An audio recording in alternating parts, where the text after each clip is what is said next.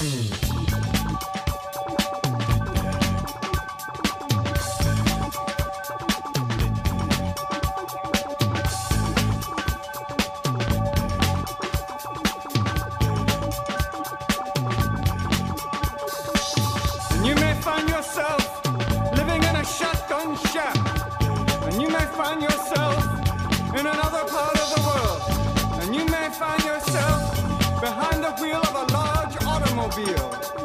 you may find yourself in a beautiful house with a beautiful wife. And you may ask yourself, well, how did I get here? Letting the days go by, let the water hold me down. Letting the days go by, water flowing underground into the blue again. Hey, how's it going, everybody? This is Chris. Welcome to episode 79 of X-Lapsed, where we're actually going to be dipping into the number 11s here. We're going to be talking about New Mutants Volume 4, number 11, at a September 2020 cover date.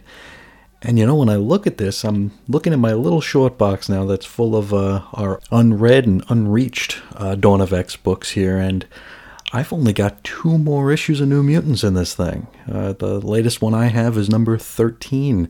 I know I have a big old box from DCBS on its way as we speak, so by the next time I hit up a recording here, there might be 1 or 2 more in there, but we're getting damn close. We are getting damn close, so let's get right into it today. This is, of course, New Mutants Volume 4, number 11. The story's called Ice Cream Dreams, written by Ed Brisson with art by Flaviano, or however you say that. Colors, Carlos Lopez. Letters, VC's Travis Lanham. Designs, Tom Muller. Head of X's Hickman. Edits, Bisa White-Sobolski. Cover price, $3.99. Went on sale July 22nd of this very year, 2020. Now we open, and we're in the inky blackness of Tashi Rapina's living nightmare. We, more or less pick up right where we left off. Armor is being visited by her brother and her mother, and I'm pretty sure last issue I mentioned that it was her parents, so mea culpa for that. They beg her to free them from this nightmare, but of course, this is all in her head. Double-page spread of credits followed by roll call.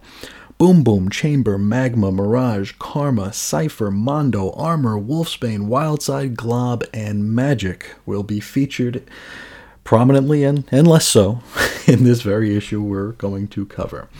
So, we're inside the inky sphere of inkiness, and Armor is just completely out of it.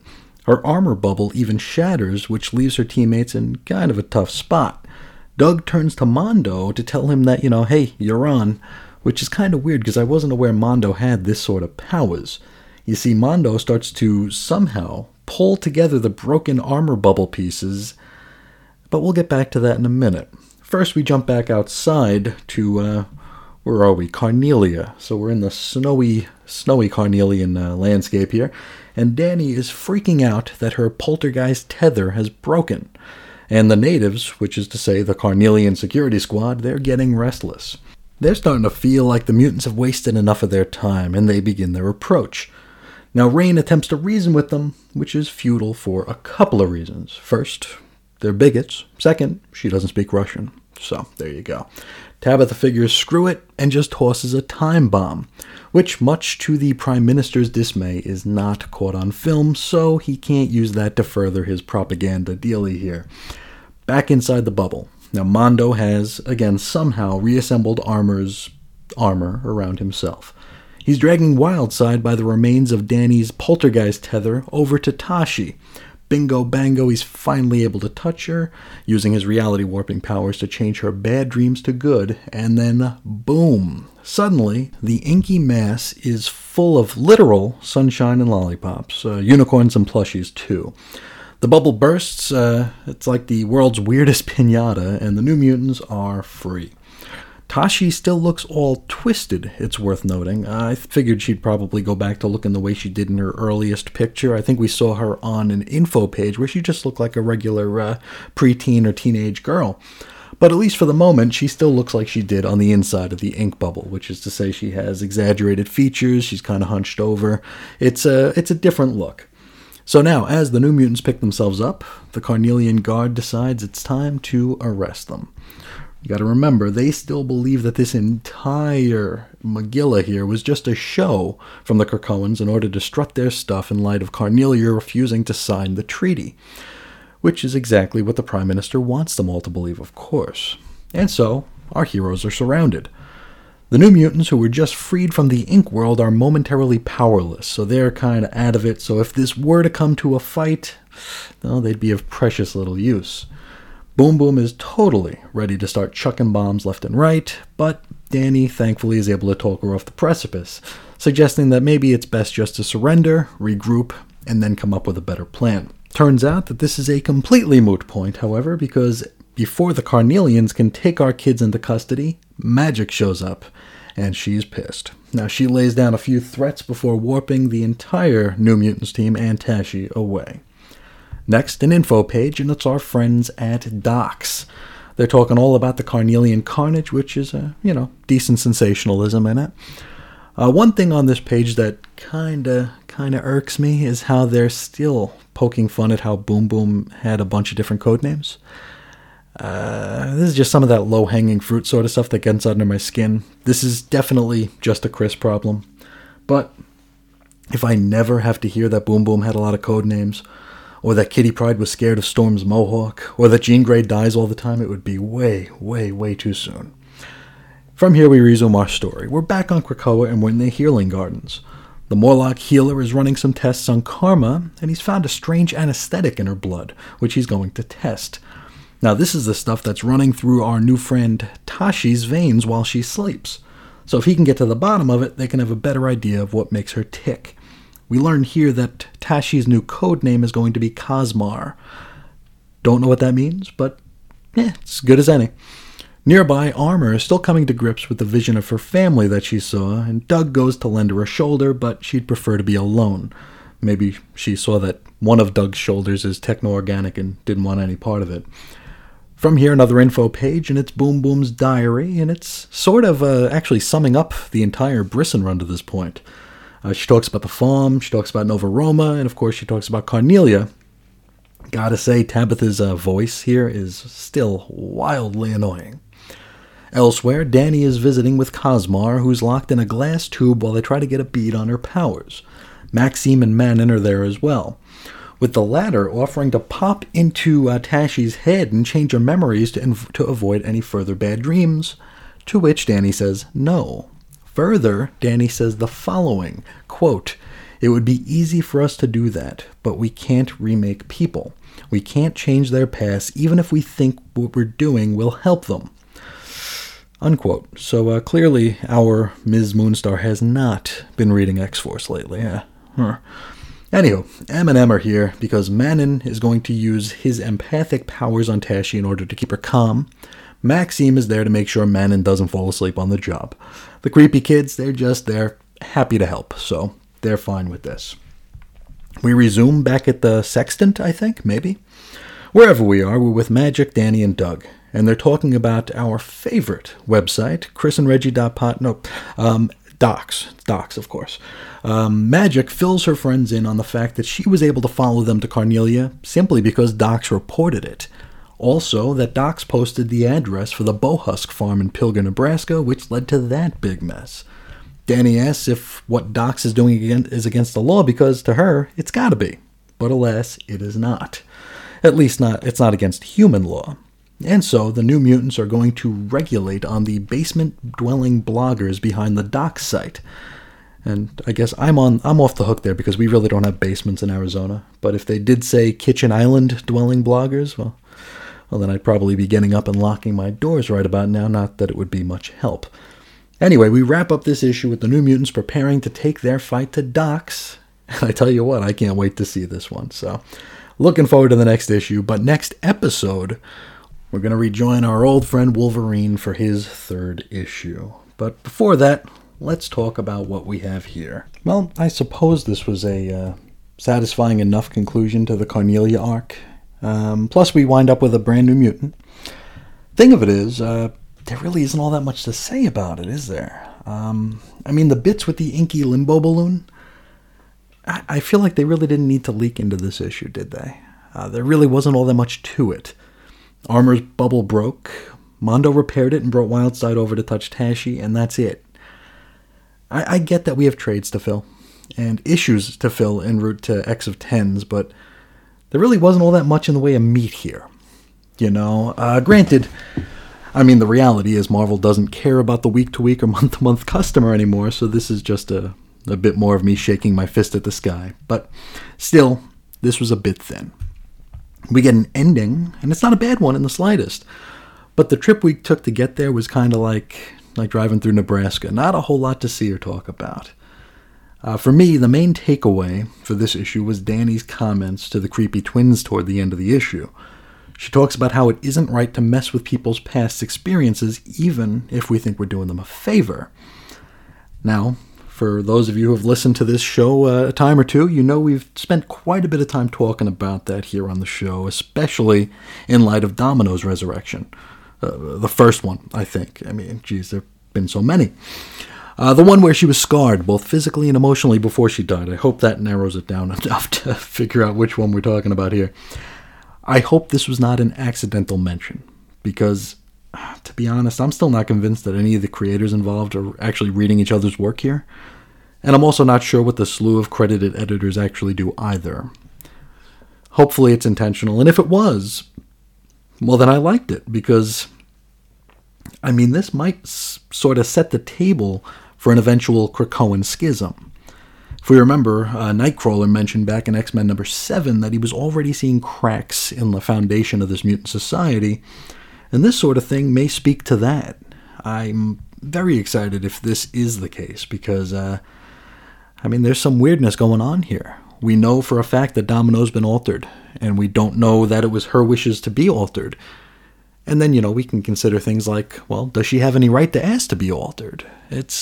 There's a lot of, I don't want to use the word philosophical because I'm anything but I suppose there is a philosophical element to it. But it's interesting.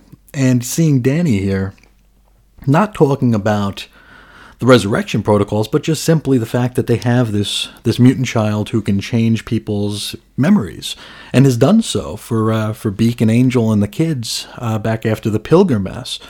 It's just interesting to see that being revisited here, and it opens things up to the realization that they can actually change people without them dying. Because I think we've put a lot of focus on the fact that once they die, whatever Professor X wants to do with them, he's going to do with them. But here, with Maxime and Manon, this can happen even before death. So it's, I don't know, it's interesting. I wonder if this will ever come to play, and it's one of those things like, we have a book like Hellions right now, with these inconvenient mutants, and you wonder why Maxime and Manon weren't, brought in to maybe tinker in their heads a bit, or before Sabretooth was thrown into stasis. It's just food for thought. Now, what else do we have here? Armor is disturbed by seeing her family in the Nightmare Balloon. I don't recall much of Armor's backstory, just that she was Joss Whedon's big contribution to the X-Men, which at the time I think a lot of us joked that it was just another young girl for Wolverine to team up with and mentor, which, she sort of was.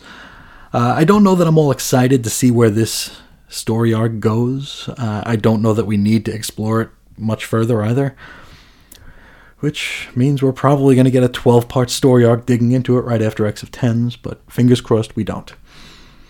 Boom Boom, she's still very annoying, but it seems that, that ship's already sailed, at least for now.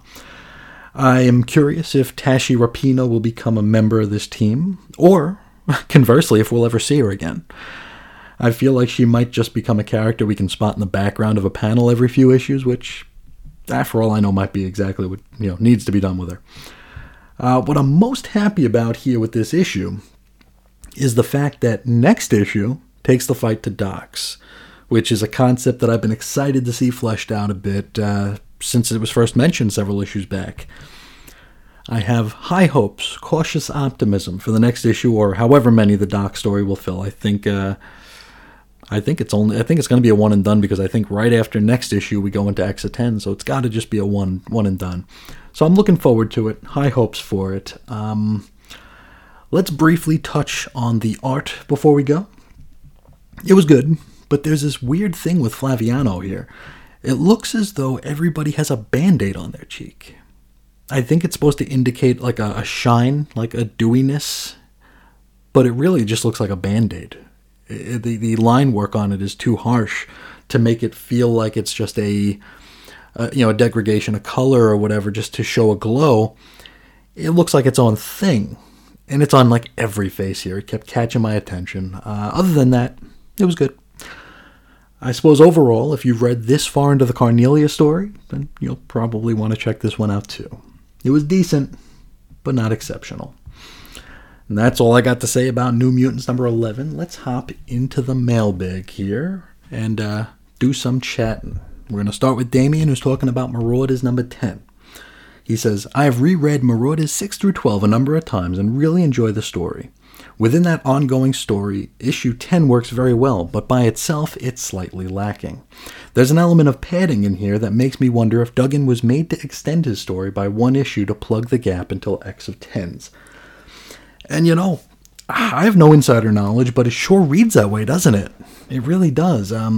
I'll usually point out things like truncation, which to me, especially in this day and age, kind of stands out more than decompression and padding, simply due to the nature of monthly comic storytelling. In order to fill a trade, we're just so accustomed to decompression. When we see something like truncation, it really stands out. It's like a red alert. But yes, this feels like we might be lingering on some points here a bit to pad out our page count. This probably does have a lot to do with getting us to X of 10s, which, it reminds me that it's been a minute since our last big crossover. I honestly can't believe it's taken us this long to get here. It used to be, at least it would feel like, we'd get like 3 or 4 months of story, followed by at least 4 months of crossover, and then repeat. That's the way it felt, but here, and I know the COVID hiatus pushed X of 10s back a bit further than they intended to, but I feel like we're actually getting some decent story here before we're getting into the event, and hopefully they stick with that, because, God, I mean, how many events are going on in Marvel right now?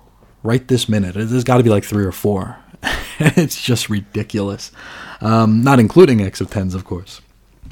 Damien continues. Interesting to hear you comment about the reading order in your copy. I buy new comics digitally, and my issue has the correct reading order. They must have printed your one before the shutdown and corrected the digital edition. I'm really looking forward to hearing your thoughts on the next 2 issues of Marauders, as I love them.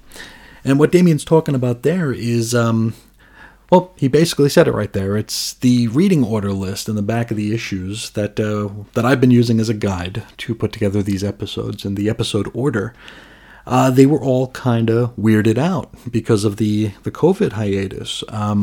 The list I was looking at actually had Children of the Atom on it as releasing in April. I don't think we're getting that until maybe this coming April or February or something like that. Somewhere late winter, early spring, we're not getting that until.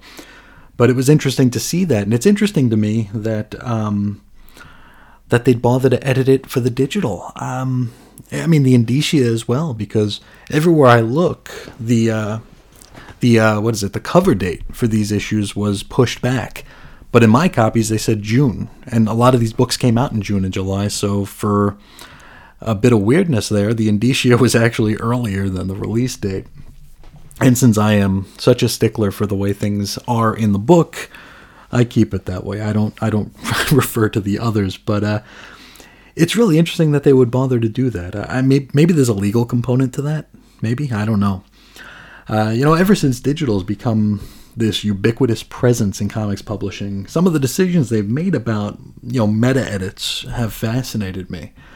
Not only this instance with the indicia being altered to reflect a new release date, but things like the rating systems, which, I know I've touched on this before somewhere on this channel, but I couldn't tell you exactly where. And if I did, then you'd have to go find it yourself, and who's got time for that? What I'm getting at is stuff like seeing that a book had initially bore the Comics Code Authority seal on them, right? Which, to me, and to most, says it's safe for kids. Now those same books are being rated as T+, as in, for people 13 and over. And I wonder, like, what changed, right? Why is a book that was approved by the Comics Code, the stringent, horrible, Puritan Comics Code Authority, why is a book approved by them no longer suitable for kids 12 and under? Seems weird. My go-to for this is, I don't remember exactly the issue number. It's Superman Volume 2, number 22 or 23. John Byrne's last issue, where Superman kills the Phantom Zone criminals. Big deal at the time. To some, it still is. But that was a Comics Code approved book, and it was rated like 13 plus on Comixology, and it just seemed so weird that back in the 80s we were built of strong enough stuff to read a story where Superman can kill someone, whereas today we just can't. But yes, the digital physical, the dissonance between them is very interesting to me. It's one of those things that is probably only interesting to me, because I'm sure I'm probably boring everybody here. The next two issues of Marauders, I'm also looking forward to those, because I believe this is where a lot of chickens come home to roost. So I haven't read ahead. All I've looked at is the covers, and the covers do tell a tale, which I'm very, very interested in seeing how it plays out. But I look forward to sharing my thoughts and those issues with everybody when we get to them. But thank you so much, Damien, for reaching out and sharing your thoughts there. Next, we're going to go to Mark, a.k.a. Green Lantern HG, and he's talking about X-Force number 10. We've actually got a double feature for Mark here. Regarding X-Force number 10, he says, "Great couple of episodes, Chris. Just as you said, I was expecting Kenny to peek around the corner and say, 'They killed Domino, you bastards.'" And yes, that is a commentary on how often Domino and also Quentin Quire are killed in X-Force. And it almost feels like we're veering into parody at this point. It's like, just because you can kill everyone doesn't mean you have to, right? And of course, given the new status quo, we're expecting casualties. That's just part of the game now. That's part of the story. That's part of the hook. But this is just way too much, in my opinion, of course. I mean, there might be folks out there who just love it. Love seeing these characters die in different ways. And it's funny, I mean, they didn't kill people this rapidly in Strikeforce Morituri, and that was the whole gimmick of the book. It's so weird how they're just... We can't go an issue, it seems. Another piece from Mark, talking about giant-sized Magneto. He says, "Another great episode, Chris. Now, I feel like this was a little more Marvel. Having Namor in this issue is weird and yet familiar. And I'll confess, I'm one of the few people that never stopped calling Magneto Eric." And yeah, this was an interesting issue. As I said during the episode, not much meat on the bone for a $5 book, in my opinion, but decent enough world building. And I am a sucker for world building, and I'm interested in seeing where they're headed with Emma's New Island. And yes, I'm with you. Magneto will always be Eric, or Magnus to me. I remember on trading cards, his real name was Magnus. And I was like, well, it sounds like Magneto, so I guess that's fair enough. But thank you so much for your kind words and sharing your thoughts there, Mark. I really, really appreciate it. Next, our friend Evan Bevins chimes in to address Damien's comment in episode 35 regarding the use of the Queen of England in Excalibur. Now, he says, listening to the mailbag from episode 35, and while I understand Damien's concerns, I really want to see Captain America reporting on his activities to a bald eagle, particularly in the midst of the most serious stories. And yeah, not gonna lie, I'd like to see that too. Maybe we could Photoshop a bald eagle over every appearance of Maria Hill during the 2010s, since Cap seemed to have to report like even every bowel movement to her. We could just have her being a bald eagle. I think it would be really, really good. But I've said it before. I love it when listeners comment on each other's comments. And Damien's discussion of the Queen of England being used in Excalibur was very funny and very enlightening to an unworldly fellow like myself. But I always like to see the humor and that kind of stuff. So thank you, Evan, for reporting in. Next, Joe Crawford is going to rank his Dawn of X number 2s. He's just burning through the anthology trades here, and he's been sharing a lot of thoughts with me in his rankings. So let's see how he ranked the Dawn of X Wave 1 number 2s. Number 1, Marauders. 2, X-Force. 3, New Mutants. 4, X-Men. 5, Excalibur. 6, Fallen Angels. Joe says it's a pretty strong month. He even enjoyed some of Excalibur. It's starting to find the right mix of silliness and action. X-Force was my surprise. Really dug it. Island Mating and X-Men? Hickman nailed it. Ready for book 3. Well, thank you. And you're just burning through these things so quick. It's amazing. I really appreciate you sharing your thoughts with us here. And it's so weird that, I mean, it's almost goes without saying that Excalibur and Fallen Angels will be 5 or 6 in just about anybody's lists. That's, I don't know. It's just the way it is. I don't know that I've seen anyone rank them higher to this point. Maybe I have. But not too many. Not too many, especially not Fallen Angels. But Marauders is on the top of everybody's list here, and it makes me wish that I was more in tune with the comics commentary community to see just how widespread the love is for Marauders, because it is a top tier book here, and as I've said time and again, the most consistently strong book of the line. But thanks again, Joe, for sharing your thoughts on the Wave 1 number 2s, and probably sharing your Wave 1 number 3s next episode. But we're going to wrap up with a message from Andrew Franklin discussing X-Force number 10. He starts by setting me straight and saying eggs are definitely not meat, which is kind of an earth-shattering thing for me. I don't know why I would get. It's so weird, right? I mean, are they meat? But then you eat them with meat. You have them with bacon or with sausage. So maybe I've been wrong all this time. I don't know. And maybe I'm just confusing vegetarianism with veganism. That is a possibility as well. But he continues. X-Force number 10 is the first issue of that series that I'm reading for myself.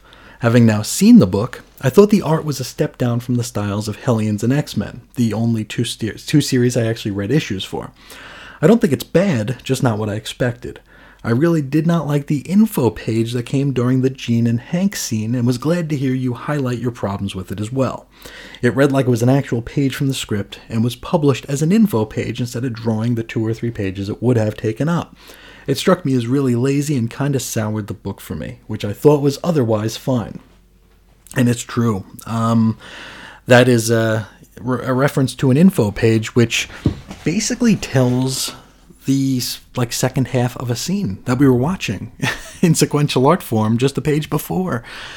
And they do have a way of lampshading it, since they kind of introduced an observer. Someone actually saw this happen.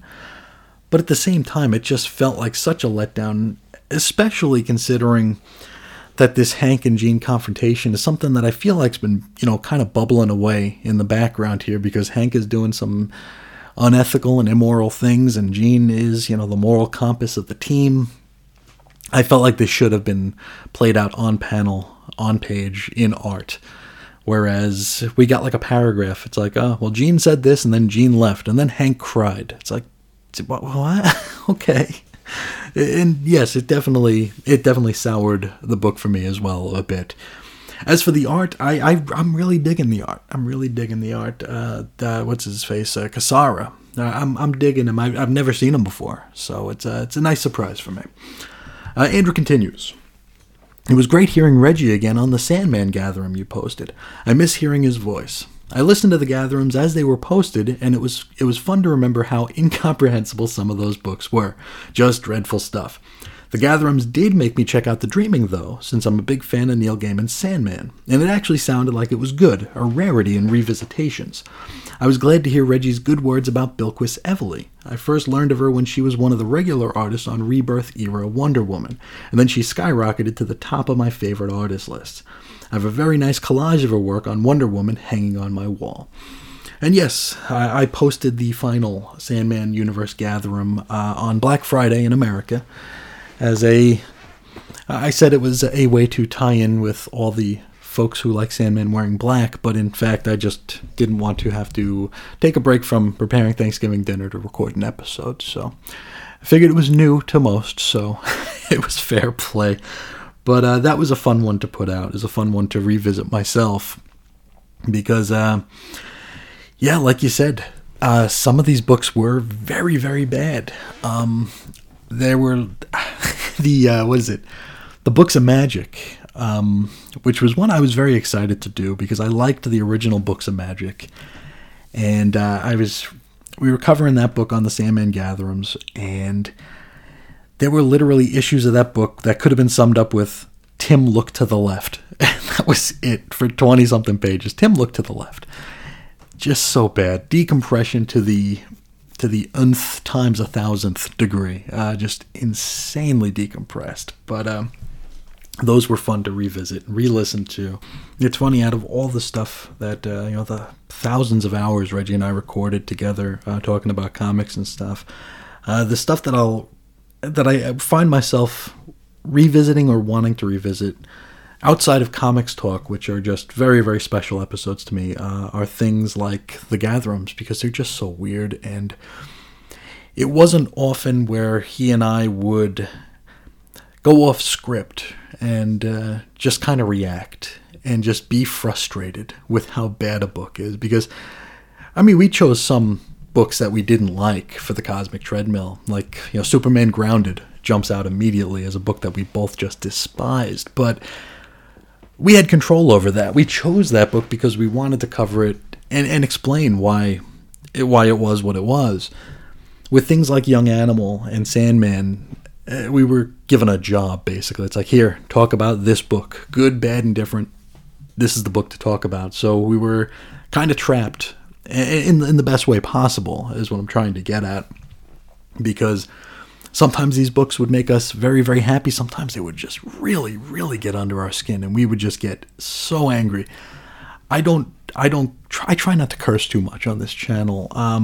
And I think it was during Young Animal episodes, toward the end of the run, were the only couple of times that I dropped an F-bomb on this channel, because we were just so done with that line. Outside of maybe the Mother Panic book, we both liked that one at the end, but everything else was just like, okay, let's get this thing done.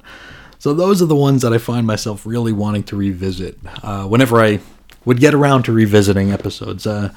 Before Reggie passed, I would re-listen to those every now and again, but I haven't since. But maybe one of these days I'll have to get back into that as well.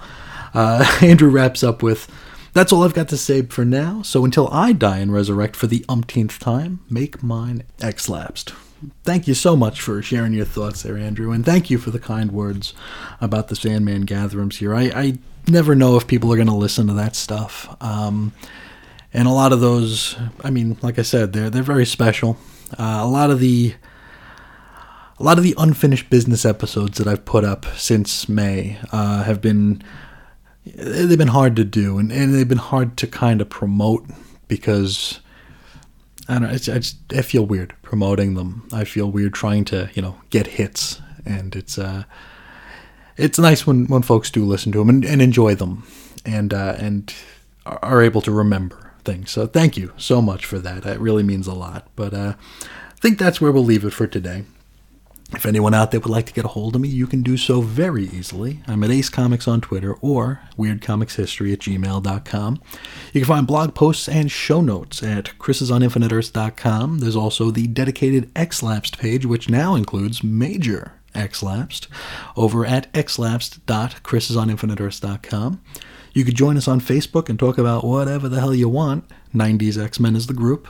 And you can hear the entire Chris and Reggie audio archives, including The Gatherums, Young Animal, Sandman, Comics Talk is another good one there. That is chrisandreggie.podbean.com.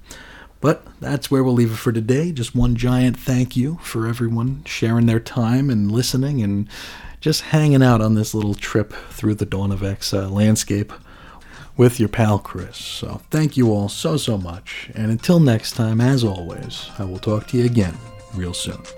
See ya.